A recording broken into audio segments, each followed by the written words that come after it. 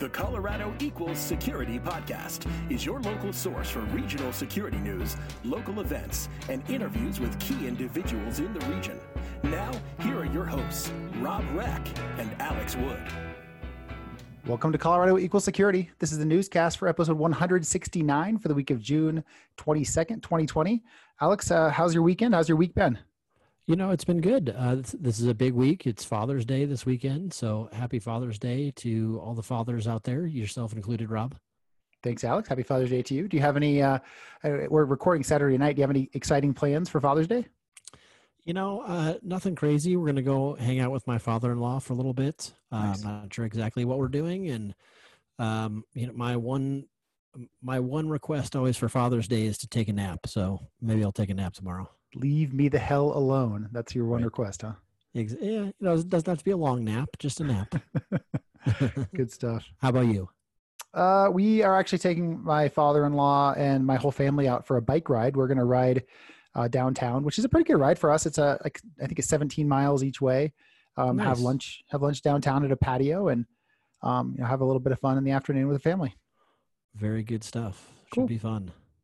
All right, well, let's go ahead and go through a little bit of housekeeping. You know, we do have a Slack channel. We talk about this every week. Join the Slack channel and 1,400 of our closest friends out at colorado-security.com. You can find the link to join. In case you hadn't heard, we also have a mailing list. You can sign up on the website, colorado-security.com. Once you sign up, you'll get the show notes emailed to you every week as soon as they are available. We'd also love it if you would rate us and subscribe on your favorite podcast listening app. That's a good way for us to find new listeners and hopefully really help this Colorado Equal Security movement gain some momentum. You know, if you also want to subscribe on your least favorite app that you never listen to and get an extra download, that's fine with me too. In addition, it would be great if you told a friend, let them know about the podcast and everything else, Slack channel that we have going on, get them involved in the community and have them join up with Colorado Equal Security. And other ways you can help. Number one, you can support us financially on the Patreon, help us pay for the cost of this. We know a lot of folks have been impacted by COVID. If this is not the right time for you, no problem. But if for those who can help, we'd love it. We'd also love it if you'd help, if you want to do interviews for us. You know, we like to have feature interviews as a part of the show. We've, you know, had a hard time recently keeping up with our schedules to keep doing those interviews. We're faithfully doing the newscast every week, but interviews have been a little bit sparse. We do have one this week, thanks to some folks who came up with the idea. Alex sat down with a couple guests this week, but we'd love it if you were interested in getting involved, getting to know some folks in the community, highlight people who you think the community should know about. Send us a note at info@colorado-security.com and let us know, and we'll figure out how to make that happen. Awesome. You know, also, Rob, one of the things that we have coming up, which is a new Colorado Equals Security thing, is a book club. So on July 15th, we're having our first meeting to talk about the book Start With Why. Yeah, you know, I've been reading it, and I actually think I do have one little correction there. I think we're going to be changing the date from July 15th. Somebody, it's actually me, is unavailable to meet that day, so has asked to reschedule the date. So we're still figuring out when that's going to move to, but excited to do it sometime middle of July. We'll be having that meeting. Awesome. I look forward to it too. All right, let's jump into the news. We actually have some pretty interesting non-security stories this week. There's a company called Boulder AI, which was selected by the city of Denver to help use their AI technology to make pedestrians safer as they're crossing intersections. Yeah, I thought this was a pretty cool idea. You know, basically some camera systems that can tell not just that something is there, but what kind of something, whether it's a child or you know, something else where someone might need extra time to cross the street. So, you know, you can potentially change the length of a signal or other things like that to make sure that people are safe. I love that. I especially love the idea that, you know, in the article, they specifically mentioned like a sight impaired individual might need more time crossing. I love the fact that, you know, if this gets rolled out, that those folks can have a little more confidence crossing the street and know that they're more protected. That's pretty cool stuff. So Michael, is it Finocchio, who's the engineering manager for the city of Denver, also talked about this system not only making pedestrians safer, but also talks about how they do have privacy built into this. The system does not capture or transmit any video of residents or of the pedestrians. It just reacts to their emotions to assure the safety. So there's really privacy as a part built into the way this is engineered. Pretty cool stuff. I think that is pretty cool. Usually when you see articles like this, my first thought is, well, that's going to be a nightmare. Yeah. Whether it's security or privacy or both, but good to see that they've thought about that, before they even put it into place. So pretty cool. Awesome stuff. Next, Rob, did you know that nearly 1/3 of new pandemic unemployment claims last week were fake, according to the Colorado Department of Labor? I had no idea that there was this kind of rampant fraud in that system. That is a massive claim.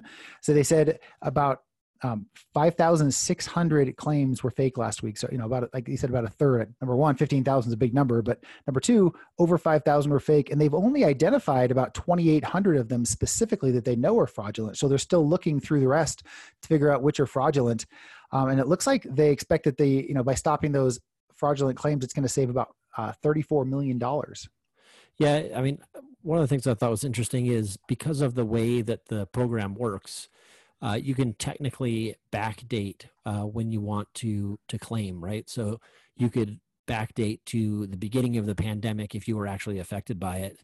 However, if you were actually affected by the pandemic, you've probably already filed by now. So that was one of the criteria that they were using to find the fake claims. There were a bunch that were all of a sudden saying, "Oh yeah, by the way, I've been affected since February, so please give me my money." Imagine being the guy who just woke up from a coma, he lost his job, and now the government says you can't do it because you took too long to ask for your back unemployment. That sounds like a romantic comedy in the works right there. Definitely. I know also that these types of scams have been happening in other states as well, not just Colorado. So yeah, while we like to feel special, we're not the only ones. Next story this week, there's a Boulder tech company called Tectonic that is pledged to hire 100 people of color as apprentices. Now, they've had an apprentice program going for a while, but they're going to make sure that their next wave is incredibly heavily slanted towards going after people of color. Yeah, so I thought this was pretty interesting.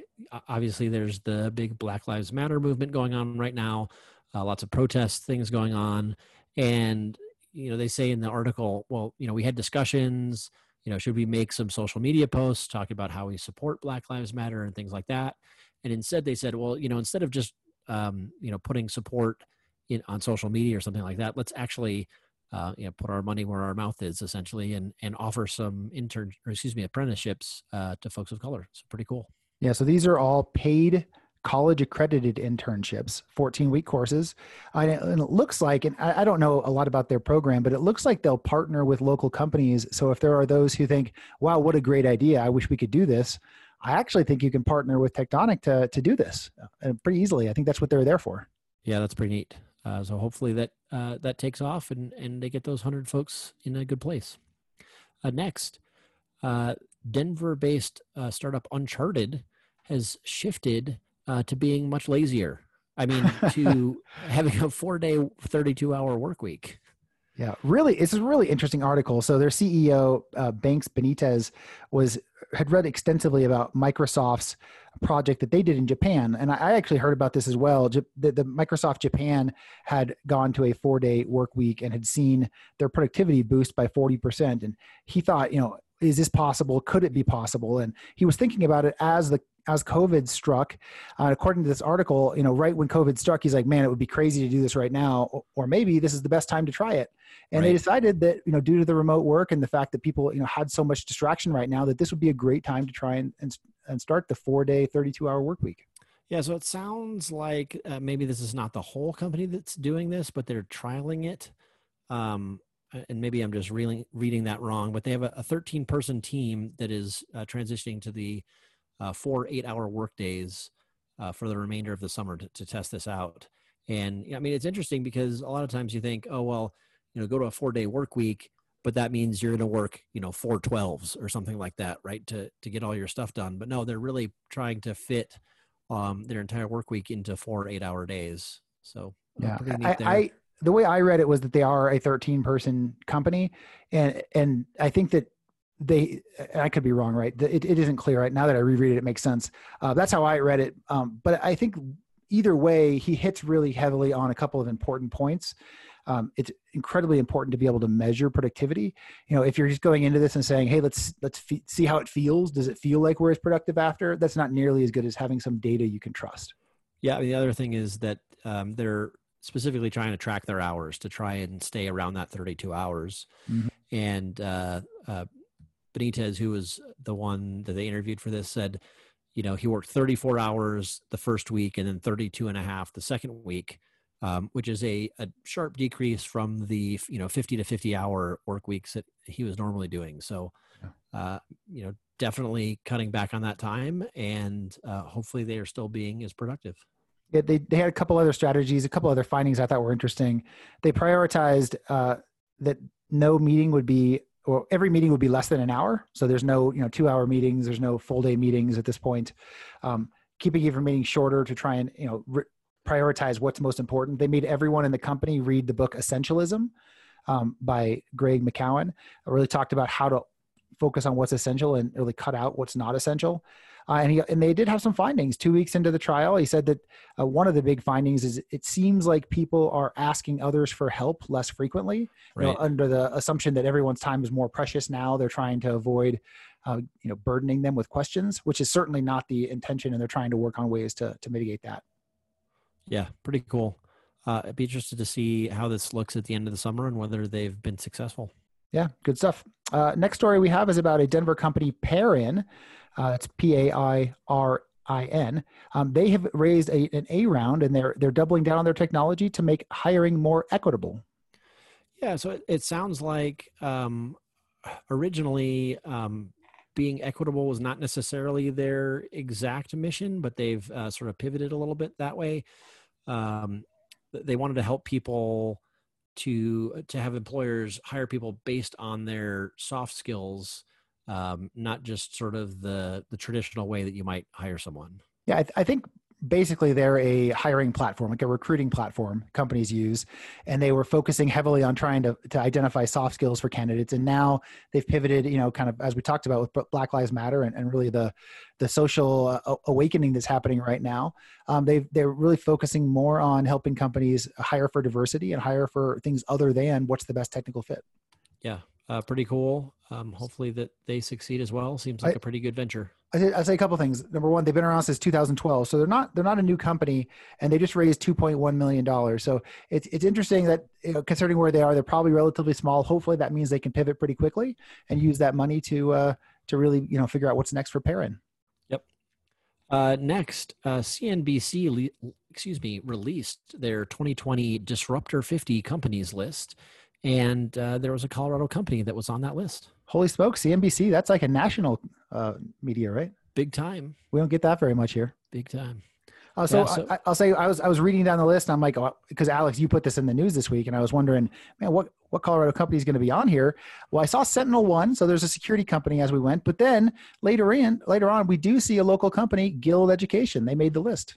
Yeah, pretty cool. As people probably know, Guild Education does what they call education as a benefit. So they help working people get continuing education and training to help move up and on in their careers. They try and get companies to offer that to their employees as a benefit of employment. And so it seems like they're doing good stuff, at least according to CNBC. Yeah, that's really cool. It seems like Guild Education has had a ton of momentum lately, and I'm excited to see how far they're going to go. For sure. All right. Next, now we're moving over to the security company news. Automox, which is they're up in Boulder, somewhere up in that area. They're a patch management, kind of automated patch deployment company. They have appointed a new board member, and it's I'm going to butcher his last name. It's Dmitry Alperovich. He is one of the co-founders from CrowdStrike, and I didn't know Dmitry before reading this, but I'll say after reading his bio, I'm feeling a little bit jealous. He seems like a pretty badass. Yeah, for sure. It seems pretty cool for Automox to get him on the board. Obviously, CrowdStrike is a very successful company, and I'm sure the experience that he's had there will help them to get even bigger and better. Congratulations to Automox, another company that's had a lot of momentum. Next, Virtual Armor had a blog post this week, Proximity Tracing in You, What to Expect as the World Returns to Work. Yeah, I think that this headline is way underselling what's in this article. They go they do a lot talking about just kind of where we are today with COVID and really what this world's going to look like. So they describe how contact tracing apps work and why there is privacy built into this. For you, all of us, we're going to have friends and family who are wondering, what is this contact tracing stuff? Is it the government tracking me? What's the risk? This does a really good job describing in a relatively approachable, you don't have to be a cryptographer to understand it, a good way to understand why this is anonymous and how it works, how you're opting into it, and really what's the impact of whether people use it or don't use it in terms of how it will reduce the impact of COVID and the spread, the R naught, which what they call the spreading rate. So I really thought that was interesting. And then they go into talking about what do workplaces look like after folks come in. What's the new norm going to be? So a lot of really good content here. And like I said, I number one, I think they probably should have broken this up into more than one because there's just so much good content here. It is pretty number big. two, I recommend everyone send this to friends and family who wonder how's contact tracing work. Yeah, I think I agree with you, Rob. I think the only issue that I had with the blog was, when they talked about contact tracing and contact tracing apps, they really talked about how those apps should work, not necessarily how they are actually coded and designed to work. So, I mean, for a security focused company to not, put at least a mention in there that you should verify that, the contact tracing app that you are using is reputable, I think was a miss.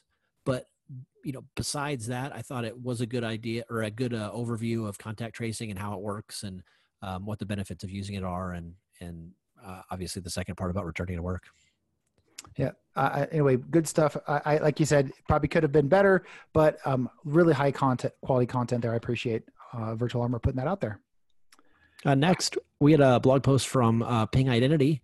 This is a part 2, Keep Me Safe, Make Me Happy. Yeah, so Richard Bird, who's the Chief Customer Information Officer over at Ping, is really just kind of emphasizing something that I think we all know, but sometimes forget, which is part of customer satisfaction, part of keeping your customers engaged is not letting hackers steal their information. Right. Richard spends a bunch of time in here talking about how, yes, we have a bunch of privacy regulations, but those privacy regulations don't get granular enough around what the security requirements are. And you can have the most stringent privacy controls in place, but if there's not good security around them, they're all for naught, right? I can just step in as Alex and take all Alex's information out of there. That's not going to be good. So he talks about that and how it makes a difference for companies. And of course, Ping does help with that customer experience and customer security stuff. So it's, probably can give him a call and I'm sure it'll help you get into a brand new piece of software. Good stuff. All right. Next article is by LogRhythm, and it's talking about 7 steps to building a security operations center. Obviously, it's important to keep monitoring your environment, and that's really what this is all about, how to do that. Yeah, and the blog post itself is kind of an overview, and then they have an attached slide deck, I think, that goes into a little bit more detail. But, they're talking about the 7 steps to build your SOC. They're pretty straightforward. You want to have a strategy, and then design your SOC, and then create processes, procedures, and training, prepare that environment, implement it, deploy the use cases, which is maybe one of the most overlooked pieces there is, figuring out what it is you're actually monitoring for, and then, sort of continuous improvement, evolving your solution. Good stuff. I appreciate the LogRhythm putting this out there. Obviously, security operations is something that they do, and I think we all need to get better at. Thanks for sharing that. Of course, James Carter was one of the content creators on this. I think there's a video in there by him, and he is one of our featured guests today. He is. Next, there was a blog by Swimlane talking about preparation and process in incident response. So Swimlane is the local security orchestration, automation, and response company here in town. And generally, when they're doing these posts, it's kind of about the technology and the process about how you do automation. This one is not at all. This one is really all about policy and standards and really the non-technical parts behind that allow the technology to work.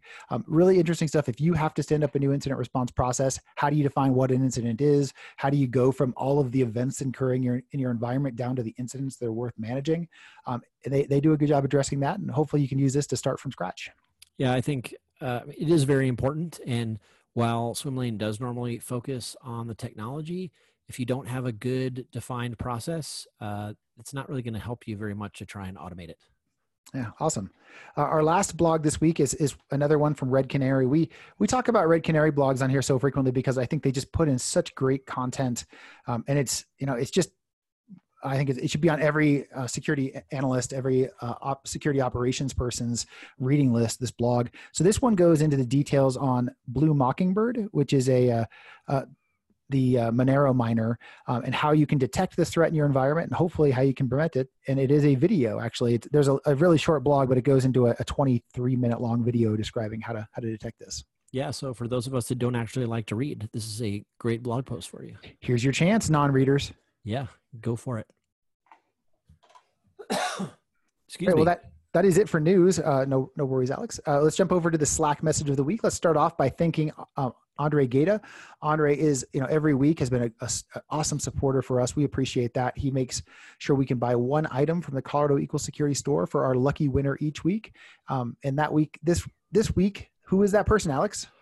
This week, our winner is Rishi Malik, posting about the horrible eBay cyber stalking story that has been in the news. That one was a doozy.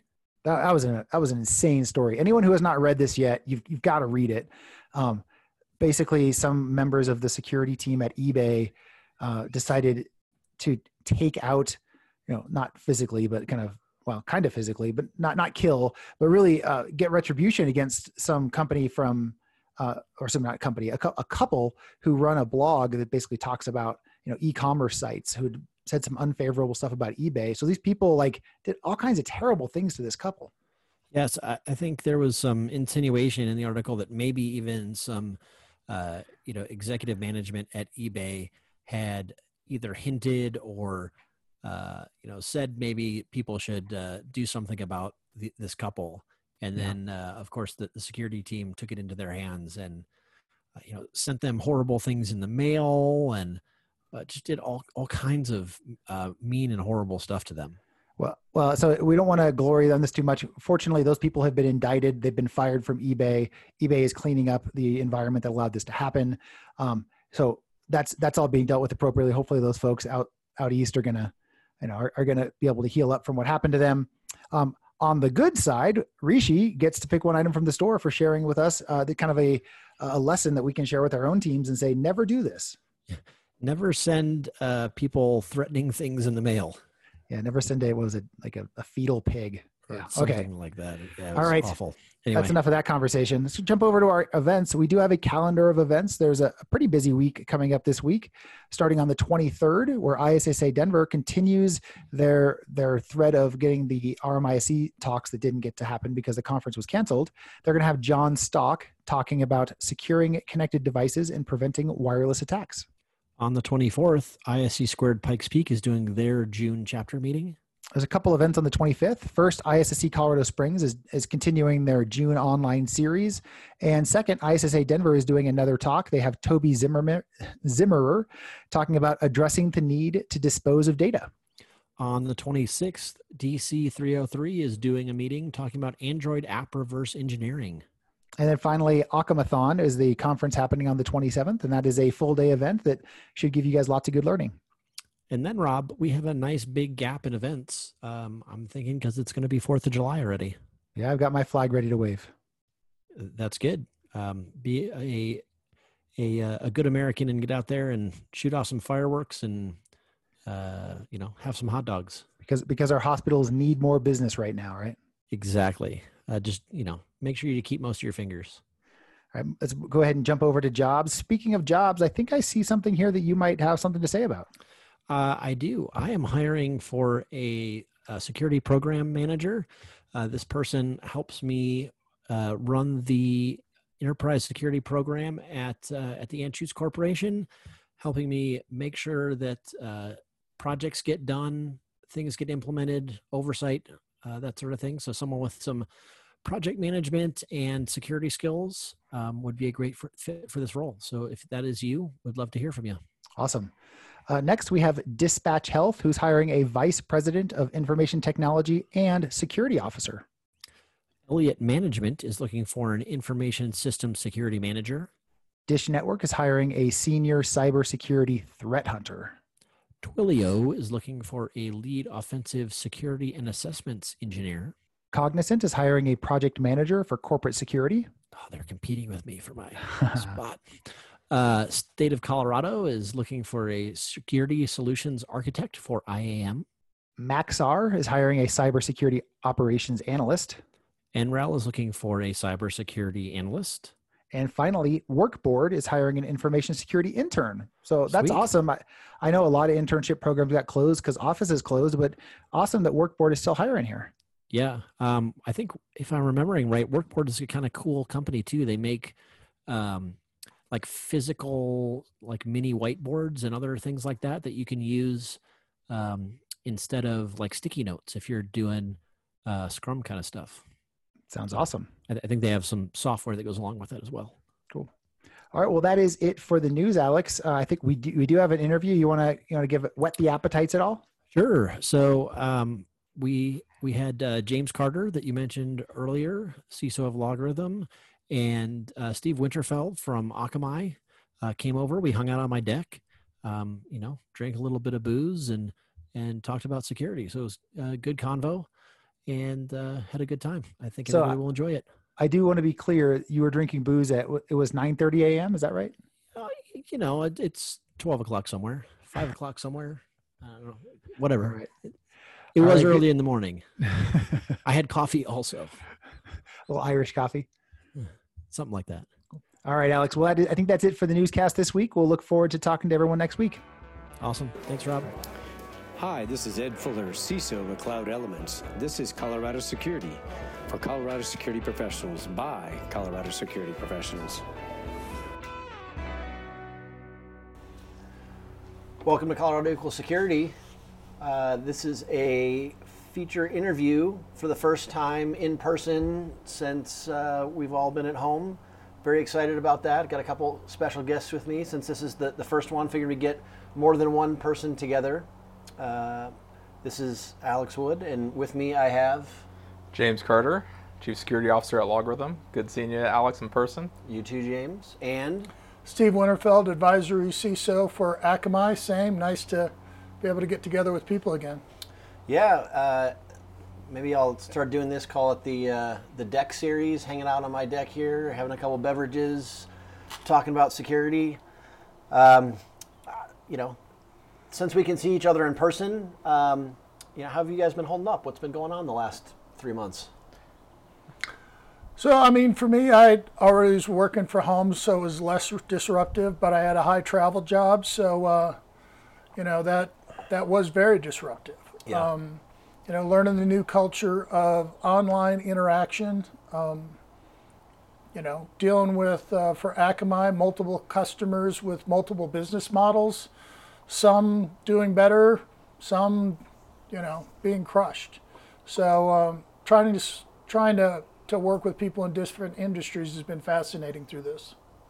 I feel like for us, our production, first of all, the workload just feels like it's gone up, right? Because I don't have to commute anymore 35 minutes each direction to and from the office. You don't get as much of the water cooler time, that kind of stuff. But I feel like people are putting in like 10, 12-hour days right now because they're going to get up at the same time. They go down to their home office or whatever, start work, get off at 4 o'clock or 5 o'clock, and then they're right there at home and don't have to commute. So I feel like, overall, at least my teams or anything, I've been super productive. And from a security perspective, we were already, 50% of our workforce was remote. So we were already built sort of for this remote workforce piece, and we had just finished our annual business continuity disaster recovery test where the scenario was pandemic, funny enough. So Nice. So we already had everything in order, but no, I think things have been good, and I see us probably staying at home more in the future.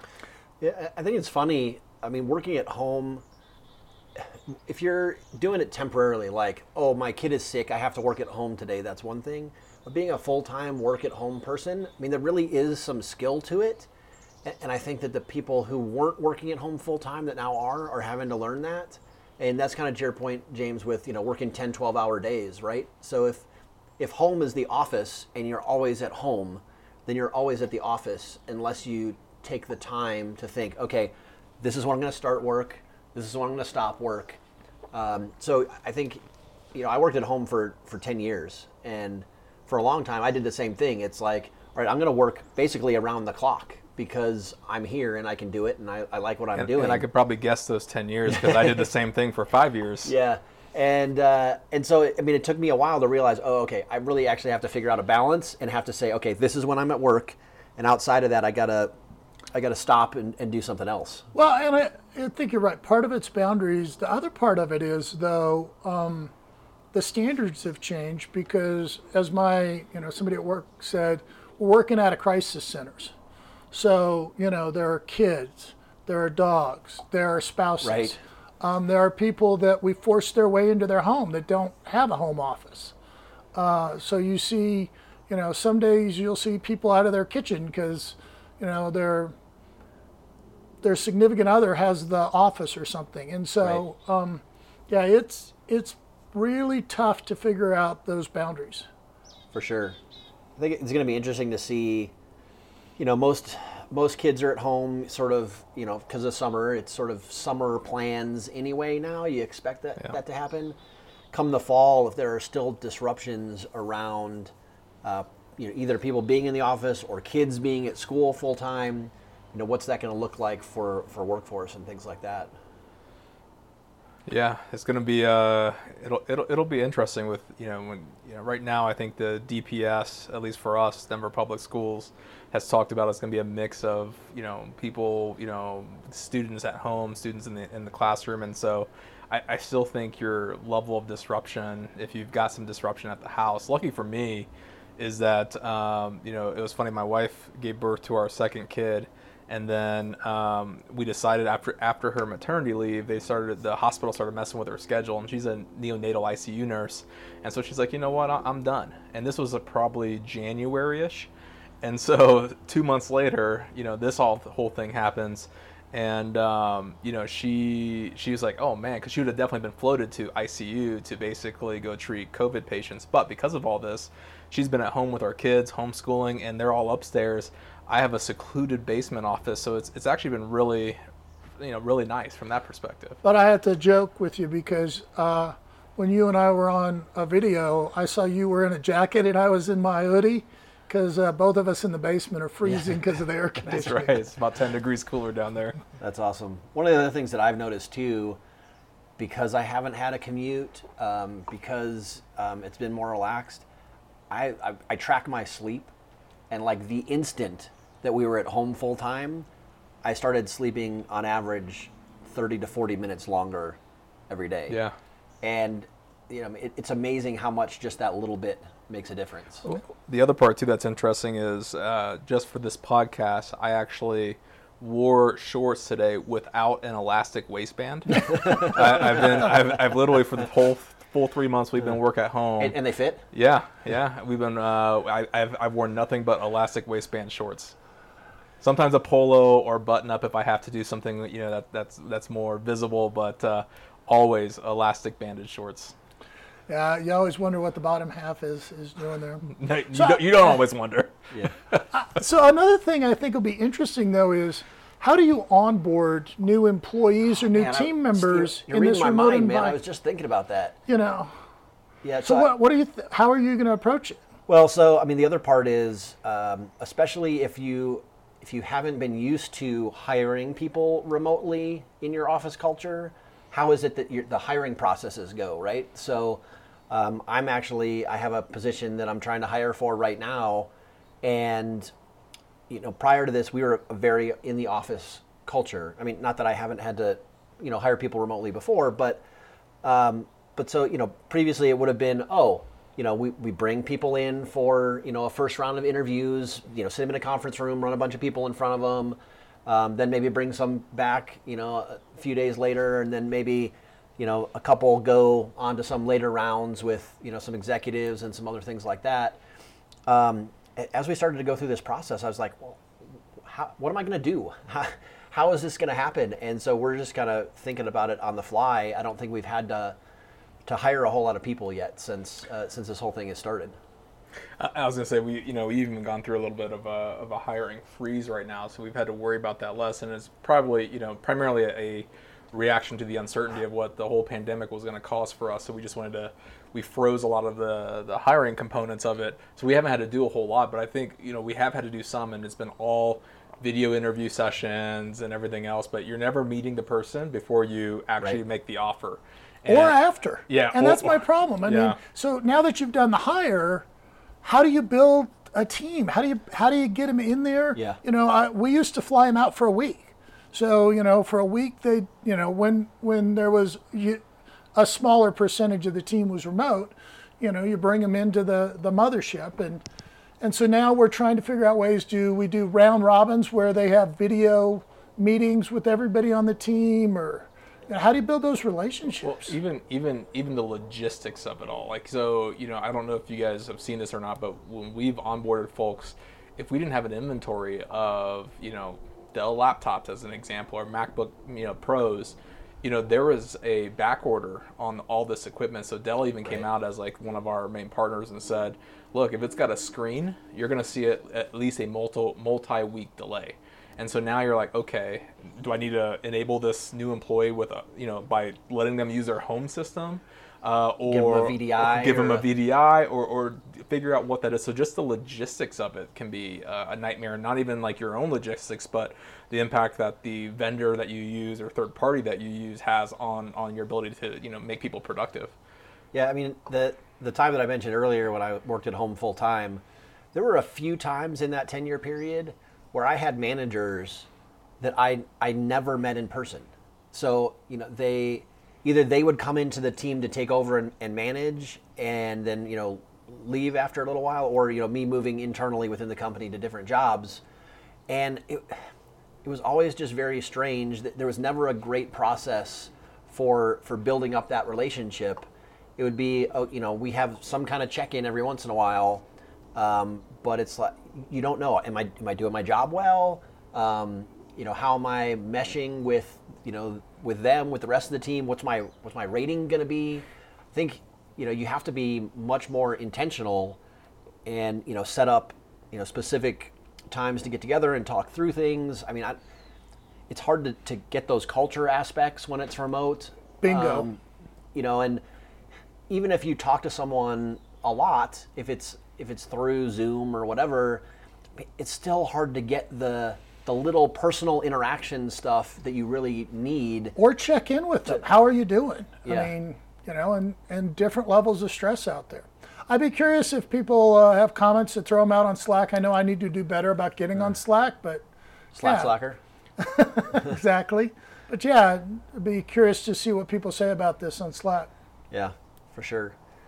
I think one of the other things that I think has been interesting around this time is thinking about how, obviously this has affected our own organizations, and, we've got security challenges with people working remote and things like that. But then, turn around, you have to think everyone else is having those same problems too. So how are you making sure that your vendors, that your the people that support you, onboarding new vendors, things like that, to, maybe you have to have someone now that is, whether it's Dell or somebody else, that's doing remote builds for your systems, right? Because you don't have someone in the office that's doing that stuff. Is that something you guys have run into, concern around that, or? There were a couple areas that, we'd never ship from factory direct to employees. And so now we've got to, some of those physical checks that we had, we've had to redesign for, and it's not been smooth. Yeah. I mean, it's figuring out where you had those touch points that are harder to do. We're working through it, but yeah, the logistics and, like you said, some of the options where we're having unexpected delays, it's making us, we all rush to just-in-time inventory, and now we're rethinking that. I think one of the, obviously Steve and I work for a vendor. I've got a traditional operational CISO role within the vendor as well.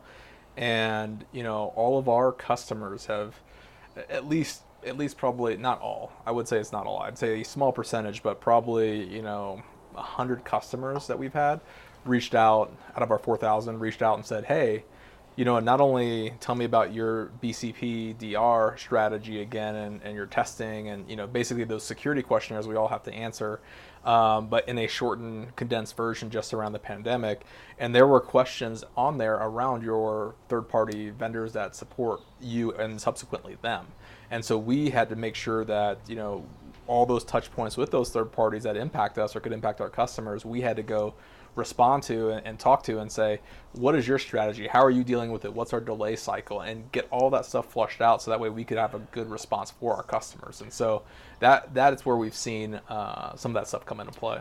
Did you also see questions around work from home and changes? Oh, yeah. Have you made changes here? What are you doing to make sure that your employees are still secure? Yes, we got all that. And luckily, for us, like I mentioned before, and people have heard me talk about the whole zero trust piece, but we've been trying to drive that for a while. And so that sets you up really nicely for this remote workforce piece. And so does the fact that 50% of our workforce is already remote. So we already were prepared for a lot of this, but we did still have to answer the questions of like, what are you doing to protect the endpoints at home? What are you doing to control access and authentication? There are things that probably you should be doing anyways as a security organization, but just a heightened focus on it. Right. Yeah, I think one of the other things around that too is around compliance, right? So, both of you guys working for vendors, your services are probably certified for various things, whether it's ISO or SOC 2 or SOC or FedRAMP or whatever and it international, is. Yeah, and so I don't think we always think about the fact that, we probably just made a whole bunch of changes to our control structure. How does that actually affect my compliance? Well, and your risk radar. So let's say 10% of my experience, most companies, 10% or less are remote. Average company. You went to over 90% remote. Yeah. Some of those risk decisions you made when 10% were on VPNs and, now that 90% are on a VPN, you need to reevaluate what are the risks, So a lot of war rooms are going through, I always talk about the storming, norming, and performing. We're through the storming, got everybody operational. We're trying to figure out what the new normal is or the next normal. That's probably a drinking game by now. And then, trying to move towards performing, time to go relook at the risk radar, time to go relook at the compliance stuff. It's interesting. I was saying at the beginning of this pandemic that, if we suffered a breach, there's no way you could just shrug your shoulders and say, the pandemic. Right, it wasn't going to be a viable answer, but some of that's shifted, right? So there's been a bunch of cases with insurance companies and things like that covering breaches to a certain degree based on some pandemic gaps in their coverage during the pandemic. Some regulations have allowed some leeway and loosening up some of the hard requirements within their structure to be based on the pandemic, and so that's where governance and compliance has been a little bit loosened. But there's other sides too where HIPAA and all these other ones, SOC 2, everything else, there's no loosening up of those regulations. Like HIPAA's basically came out and made a public statement, the folks that run that, and just said, no, you will still need to be compliant with all these HIPAA regulations. And so you just have to, if you're not there, you better get there really quickly. Yeah, I've always wondered about that because, generally the compliance stance that I've taken and that I've seen at places where I've been is, all right, we're going to comply with all the stuff we need to comply to, but our business comes first. And if there is some kind of emergency or disaster, hey, we might have to make some changes. But the idea was always like, oh yeah, well that's great. We'll make some changes for a week or 2 weeks or whatever the short period of time is that you have to work through that emergency situation. And then you tell your regulators, hey, look, we had something unexpected come up and, we had a real emergency. So maybe we didn't comply with this little thing or that little thing during this time. But then now all of a sudden, if it's 3 months, if it's 4 months, if it's 6 months, where does your window end for having to move either back to your original control set or to completely changing your controls so that your new normal is now in compliance? I mean, I think as I used to do obviously some audit work here and there and everything else in my past life as a consultant, but auditors and the folks that actually test your adherence to various regulations, they love compensating controls, right? As long as you've got a compensating control for something. And I think the pandemic situation really highlighted, you're right, 100% operations of the business comes first. Productivity of the business, making the business money comes first. And I feel like there are many CISO type roles are out there in a more reactive stance of like, okay, if operations comes first and productivity of the business comes first, there may be some things that we're going to have to get looser on. But now I'm in a position where it's like, okay, I have to figure out compensating controls quickly around that. And so I think as long as you have that stuff in place, whether it's temporary or long term, you'll be in a good position from a compliance perspective. That's always been my stance. Is the mission of the CISO is to make sure the business leaders understand the risks they've taken and the options to mitigate it.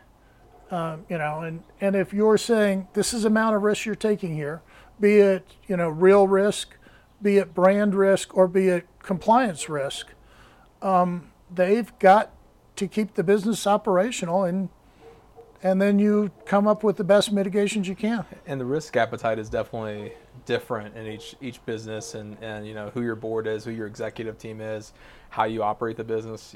Us being a security company, they're less tolerant of taking security risks, and they'd rather err on the side of let's be more secure than less. And so that has come into play too, where we may experience some delays in operation.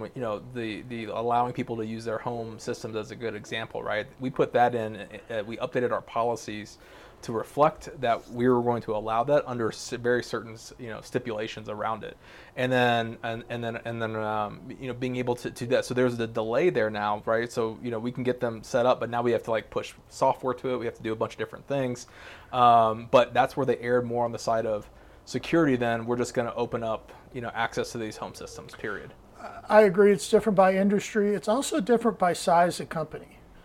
Startups have to accept a lot more risk. As the company gets more mature, you see them take, more conservative risk postures usually. It's also interesting when I look at our customer base, even some of or prospective customer base, even some of the hardest hit industries, their security budget hasn't been cut.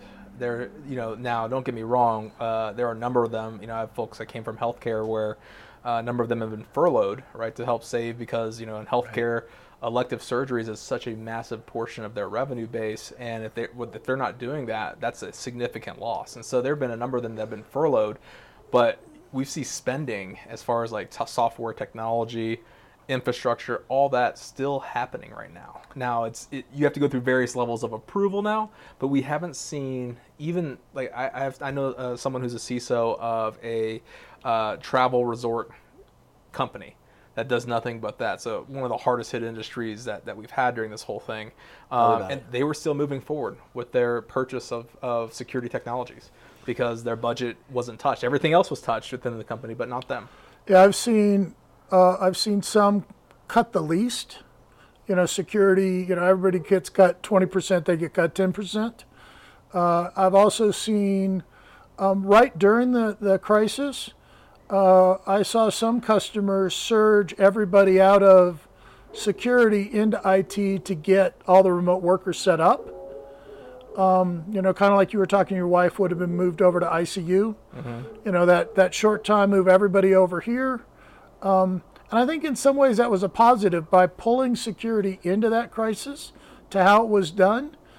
There was a voice of security in there saying, well, that might cause us problems down the road. Let's do it this other way. Yeah, and James, you were talking about healthcare.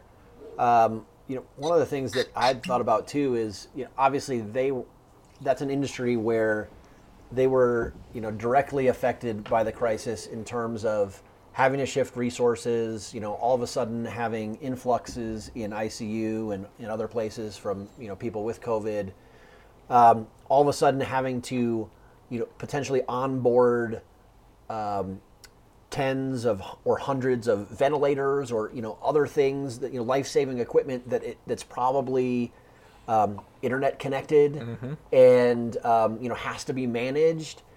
I mean, have you heard anything from people that around that process? We're talking about, hey, we're going to let some things lapse during the emergency. Yeah. We know it's hard enough to secure internet connected things like that.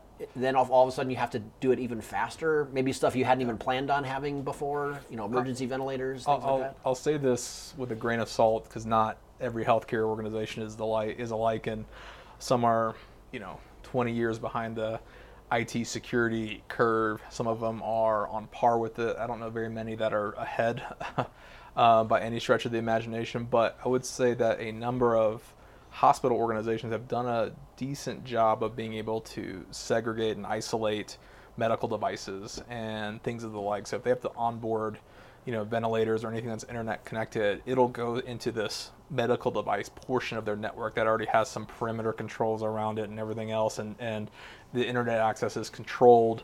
And so I think a lot of hospitals have that piece in play. The interesting part for me from a healthcare perspective, I'm actually slightly less concerned. I think the residual risk that was already there with medical devices is still there, regardless. But I think the interesting one is the sudden ramp up in telehealth and telemedicine, and it went from being such a small fraction of how they operated to a massive component of how they operate now. I mean, no one wants to go into the hospital and be like, oh, I'm going to go to the emergency room because I have a cut on my hand. It's like, okay, that cut may put you at unnecessary risk for contracting COVID. I don't know. And so telehealth is such a big thing, and you've got all these players like Zoom and some of these other collaboration technologies that are really hammering on healthcare and to wanting to be that telehealth provider. So you would think it's not just a homegrown telehealth system you have to worry about, but then all the privacy concerns around it, the inherent concerns with the vendors. So if you're using Zoom as an example, whatever they've got from a security perspective, you're inheriting as a part of that. That part is the part that really freaks me out. And seeing people's homes and videos and being able to record things and store them, like how's all that transacting to keep that patient safe? Well, I mean, we know Zoom's data all ends up in China anyway, so that's probably HIPAA compliant. Yes, of course. The one resource I would point out that I appreciate is, I think MITRE does a lot of great things. The MITRE attack framework is a method that kind of tries to categorize all the potential threats. And they said that the industrial control system, all those legacy type systems, of which I would put a lot of those medical devices in that category.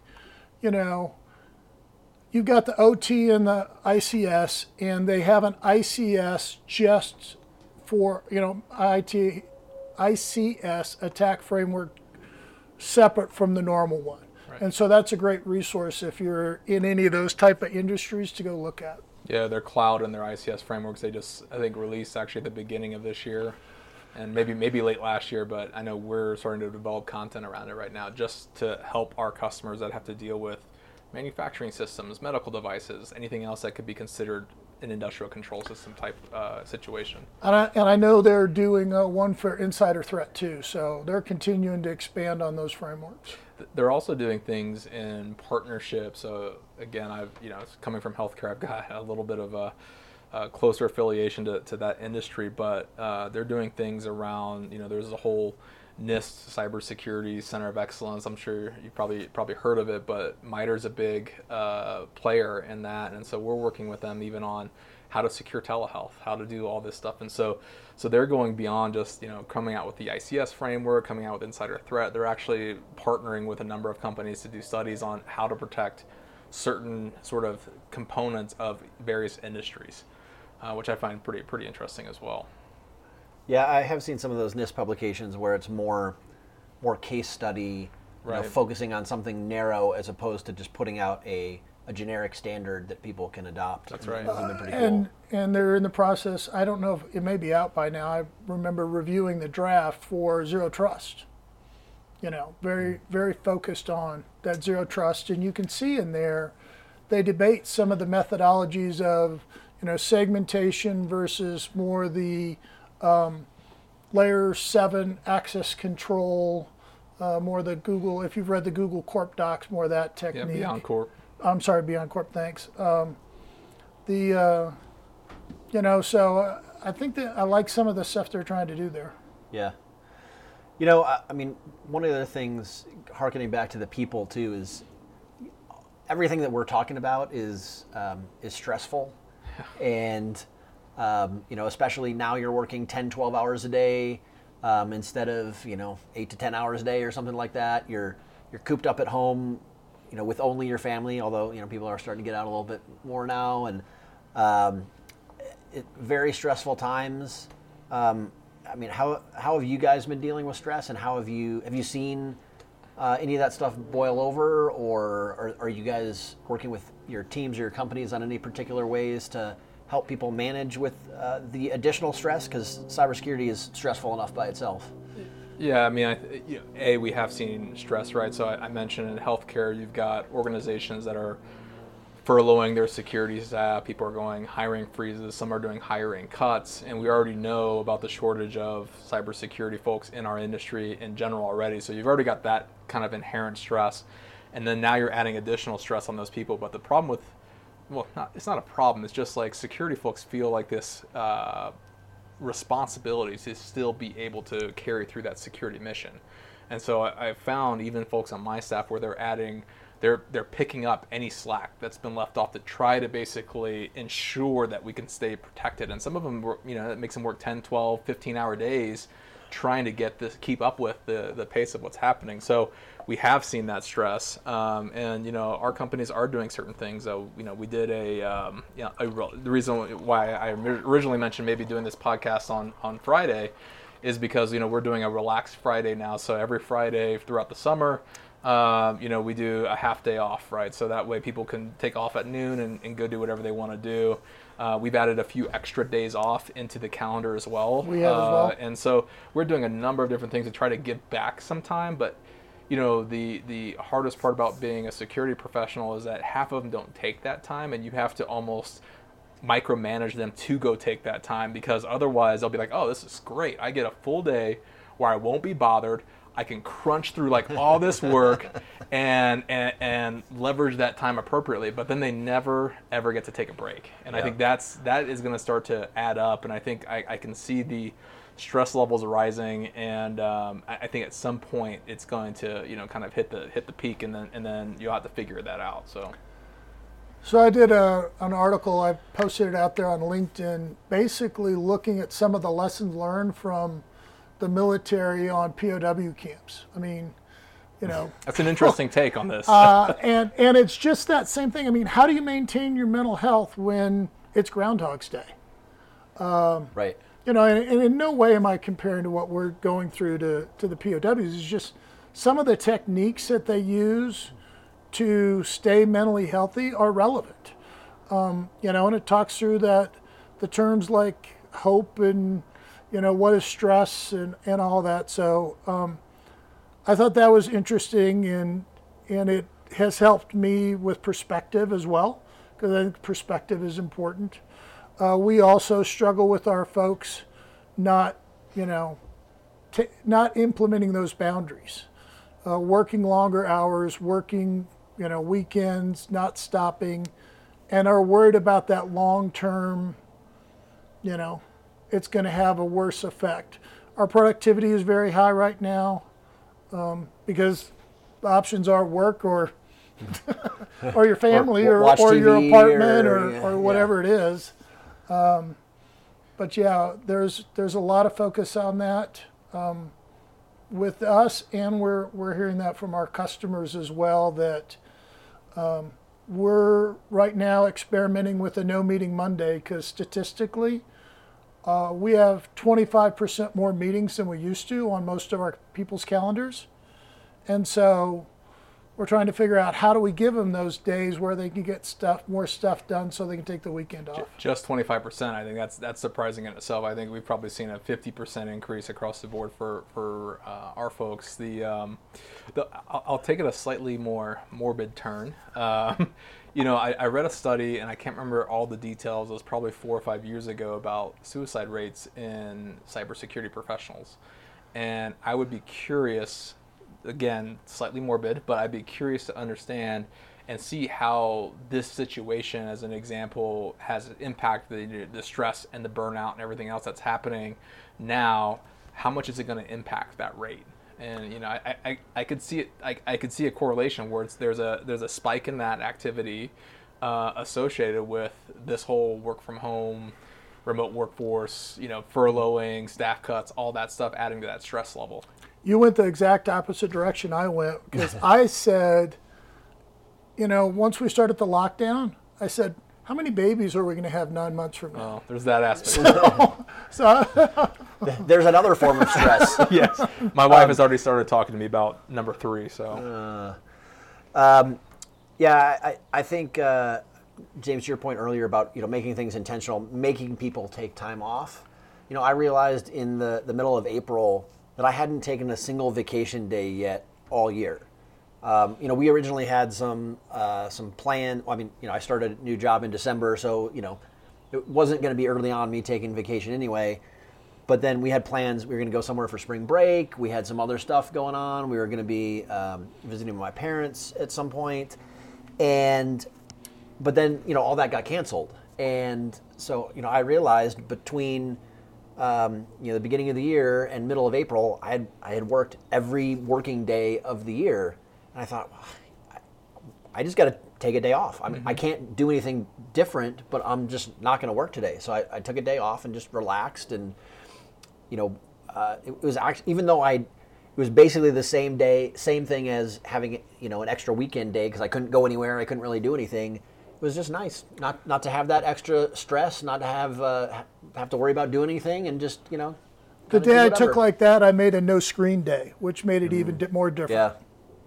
Yeah, I was supposed to leave for California to visit my Korean side of my family in 8 days, and they haven't met my youngest, who's just turning 1 on the 5th of July.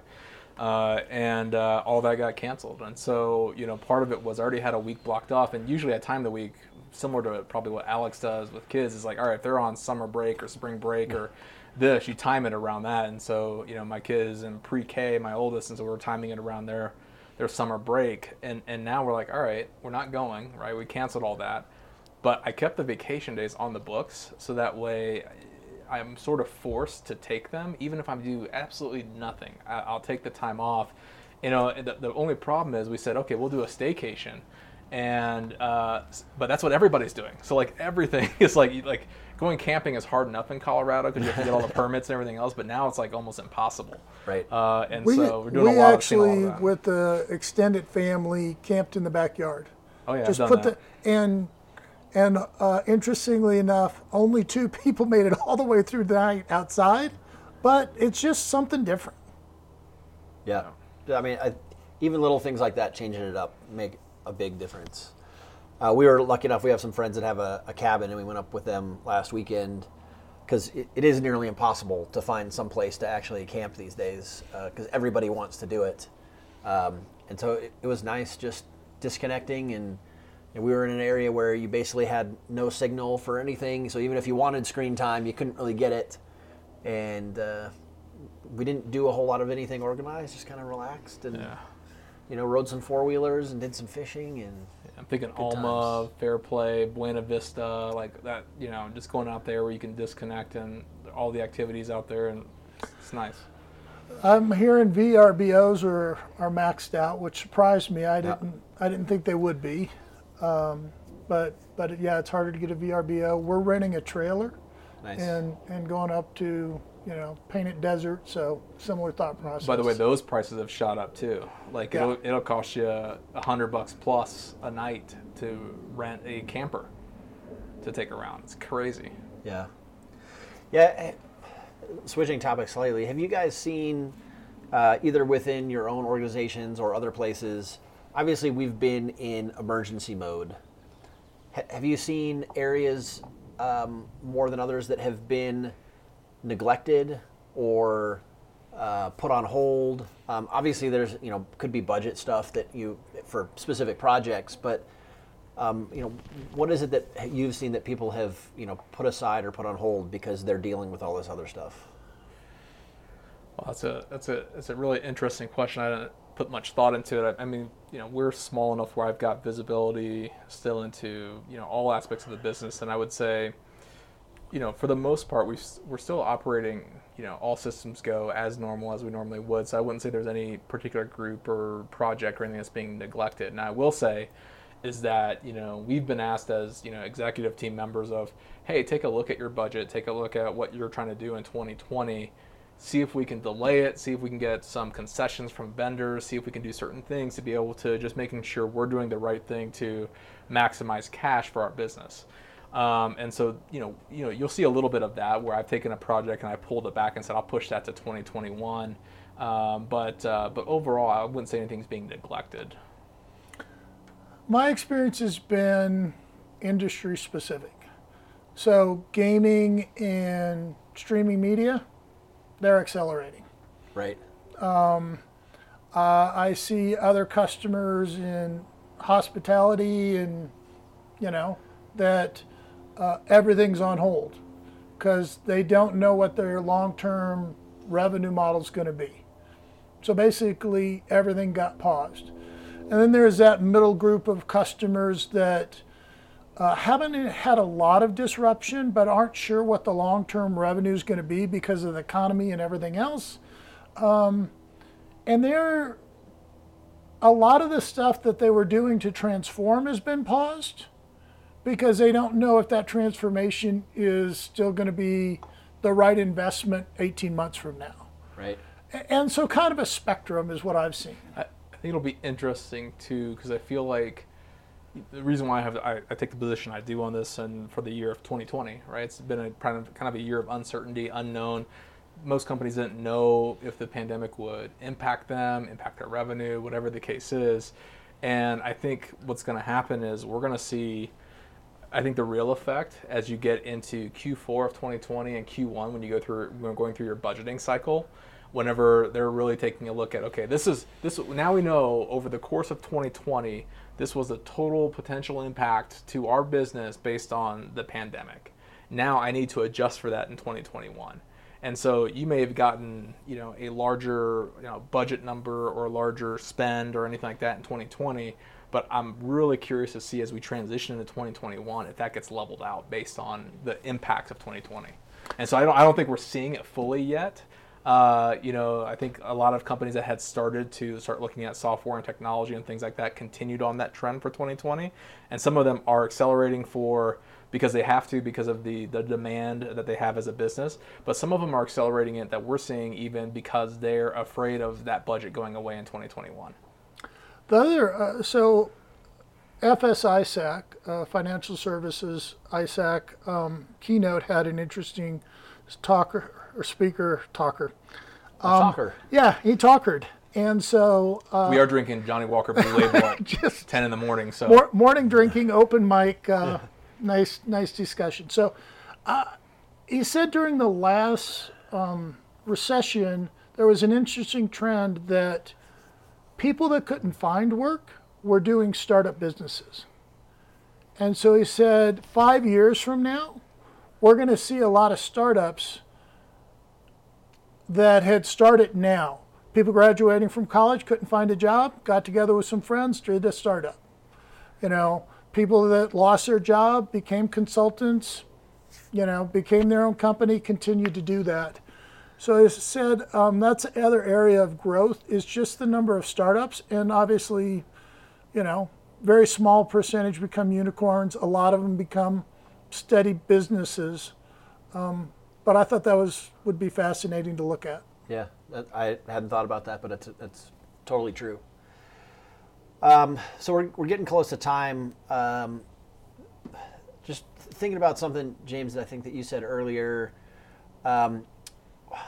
When at some point we're going to get back to, I don't want to call it normal, but we're going to get back to whatever the new normal is, even though I hate that term. Next normal. Next normal. What does that look like? Does that mean everyone's going to be working from home full time going forward? Does it mean businesses are completely changing how they're operating? When do we either get back to where we were or what it's going to be going forward? That's an interesting question, because we took a survey with our employee base, and we asked them, how effective have you been, productive have you been working from home? And well over 90% of our employee base said that they've been productive or more productive working from home.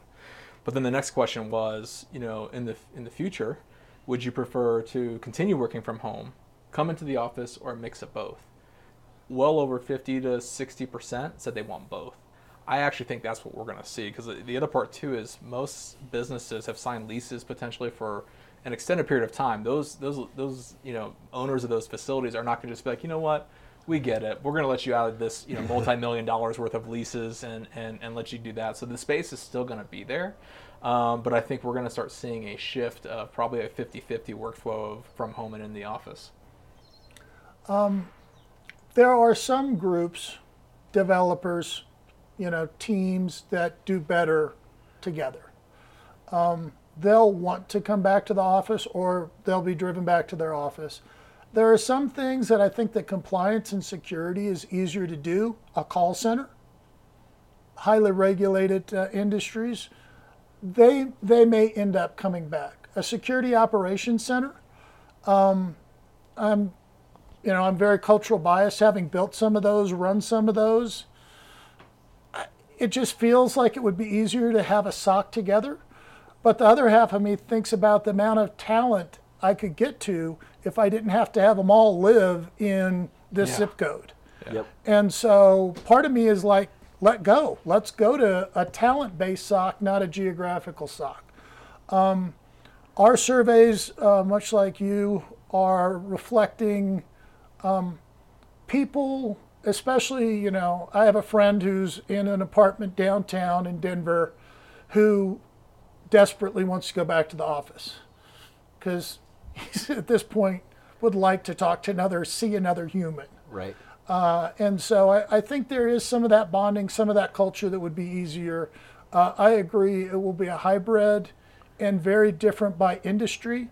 The more tech industries are obviously going to have the ability to do it more.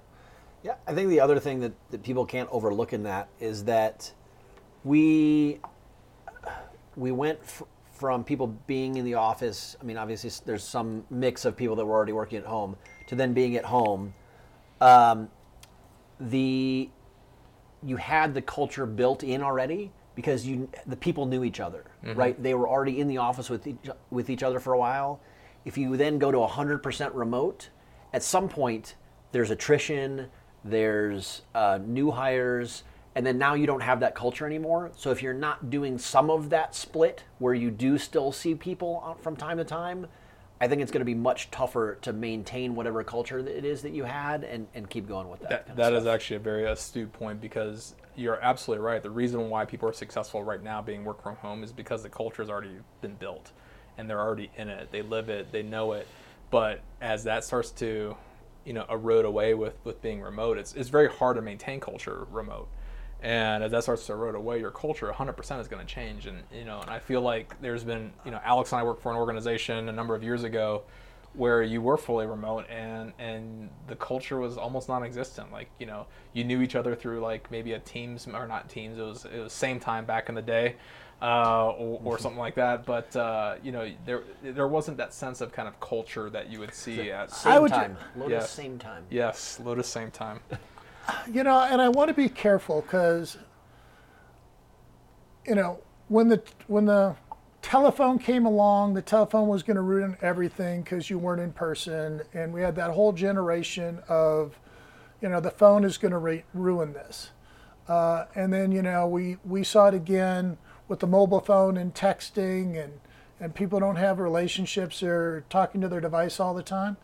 So I think we're going to have to discover the new way to develop culture in a distributed way. Yeah. And And this is something international companies and companies like that have done fairly well. So it's not like this is uncharted waters here. If you've got a workforce that's spread across the globe, you have to somehow pull that stuff together, create cohesion, create culture, make sure that everything's collaborative. Otherwise, you're going to have pockets of people, which you still have to in a lot of international companies, where they feel like they're off on their own island, and each island has its own culture.